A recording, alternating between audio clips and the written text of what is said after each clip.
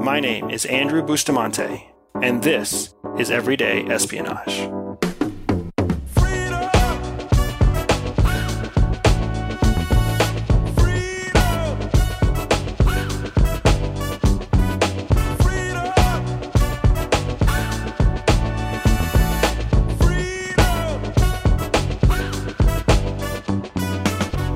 Hey everybody, and welcome back to our next situational report, our next SITREP in this season where we're discussing how to master information.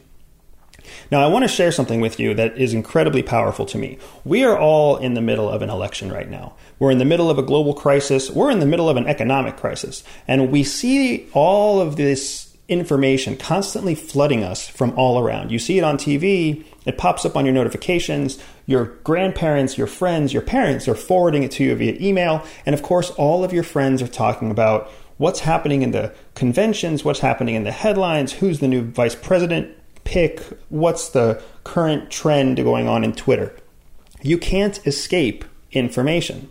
And you especially can't escape information when it comes through social circles. Social media circles, obviously, like your Facebook, your Twitter, your LinkedIn, etc. But also social circles, the traditional social circles, where it's just friends and friends, neighbors, friends of neighbors, family, friends. Everybody seems to have something to say. Now, there was a recent study done that looked into why fake news specifically spreads so easily.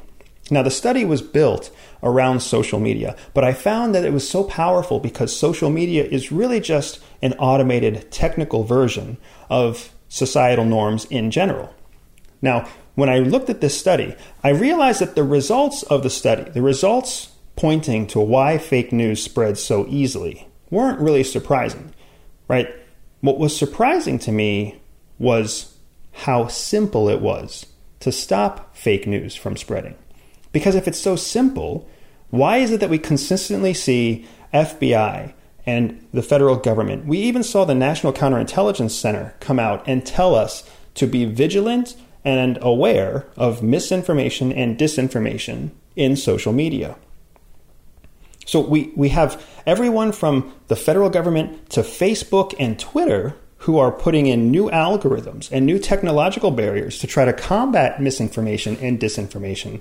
But we have scientific results that are showing us that it's actually very simple to stop the spread of fake news. So I wanted to share this study with you so that you could kind of have that same aha moment that I had.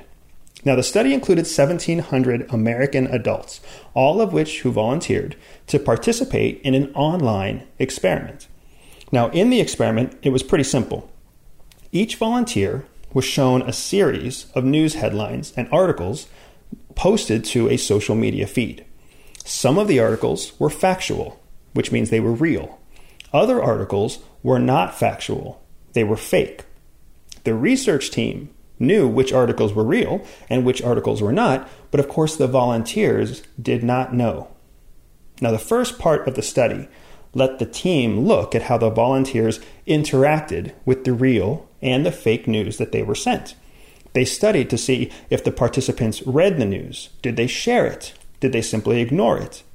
After completing that first round of study, the researchers found that the volunteers were more likely to share the fake news stories with their peer group on social media than they were to share the real news stories. That was the first result. I don't think any of that is surprising to you. Like I said, it wasn't surprising to me. But essentially what we have here is 1,700 people, the majority of which were willing to voluntarily forward and share fake news. Not that they knew it was fake, but they were more apt to share a story that was fake than they were apt to share a story that was real. That doesn't really tell us any of the why. But what it does show us is the power of social media to spread disinformation and misinformation. Not because our friends and family are trying to lie to us, not because our friends and family even understand if the story was true or not true, but there was something about the story that they thought might be interesting to us. So they shared it. And that's the crux of social media. That's the heart of the challenge. We want to share information that is interesting to us, and we want to share it with people who we think would be interested in that information. We don't ask ourselves first, is this true or is this not true? We ask ourselves first, is this interesting or is this not interesting? A while back, I did an interview called Shadow Lessons with a KGB agent named Jack Barsky, and we dug deep into exactly how Russian influence operations are executed against the United States. If you haven't seen that interview, if this is the first time that you've heard of Shadow Lessons, go hit everydayspy.com. You'll find it there. You'll find all the details of my interview with Jack. And one of the things that we looked at is exactly how influence campaigns worldwide, whether it's by CIA or KGB or MSS or Mossad, influence operations always have to center on an existing issue, some existing issue that lends both credibility but also immediate interest. And fringe issues are perfect for this, because if you can land on a fringe issue, and you can support a fringe issue in a foreign country, then what you're able to do is gain a lot of traction, a lot of activity, a lot of followers, a lot of reaction, because that issue is seen as credible in a small group. And the more that small group talks about it, then the more reaction that you see from people who oppose that small group, people who support that small group, but also all those people in the middle who don't outwardly admit whether they agree or disagree. So that's the first half of this experiment, right? They found that of the 1,700 participants, the vast majority were sharing fake news and not sharing real news. So they completed that first round of study, and then they started the second round of study. And the second round is the round that really blew my mind. Now, in the second half of this experiment, the researchers asked the exact same volunteers to rate the accuracy of one headline. That's it. So they interrupted them in the middle of their day, and they said, hey, here's a headline. I want you to rate the accuracy of this one story before you choose what you do with it.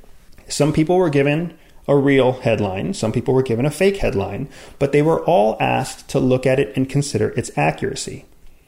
Now, from that point forward, from that point until the end of the experiment, what happened was that every participant performed almost 300% better at ignoring the fake news and only sharing the real news.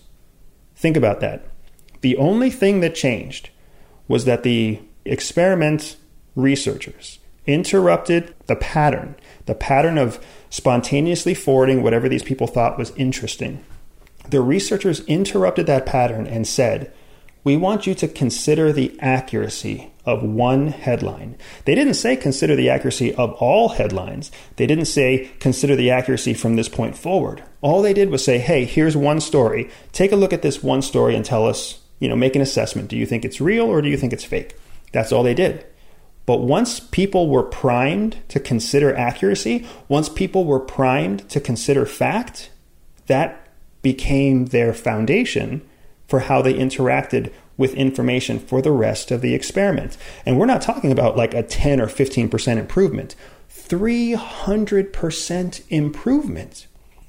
Average people with no training, no extra knowledge, no additional information. All they were given was a single question that primed them to consider accuracy. And once they were primed to consider accuracy, they automatically looked at the accuracy of every story moving forward and made that part of their filter before they forwarded that information on. So prior to the midway point of the experiment, people were sharing more fake news than real news. And from the midpoint of the experiment on, after they were primed to consider accuracy, they performed 300% better at identifying and sharing only the real news. You see, misinformation and fake news and disinformation rely on people making the mistake of thinking like people think. We think emotionally. We think reactively. We think instinctively. There's no great science behind covert influence. There's no great science behind Russian meddling or even American meddling in foreign countries. All we're doing is capitalizing on people's behaviors to act like people act. We think to ourselves, what would be interesting to someone else? We think to ourselves, what am I interested in? What aligns with my personal beliefs? What aligns with my personal opinions? What aligns with my peer group? And once we filter everything through that lens first, then we start to share information. We don't ask ourselves first, what is true and what is not true?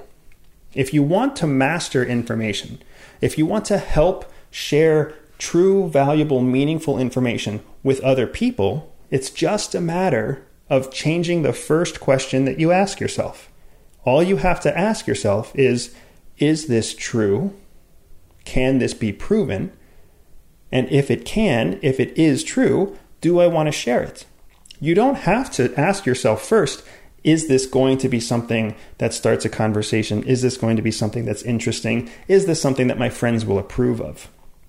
That's all that they did in this experiment, and it transformed the results of every volunteer. They simply asked them to consider accuracy before they considered curiosity. And that is everyday espionage. Everyday Espionage is dedicated to one thing: educating everyday people. I know that not everyone will listen, but those who listen will learn. If you learned something new today, click subscribe, review, and share the podcast with a friend. Find me on social media at Everyday Spy or on my website, everydayspy.com. If you are up for a special challenge, visit everydayspy.com/operations and join me for an authentic spy training mission. And above all else, remember that knowledge is freedom.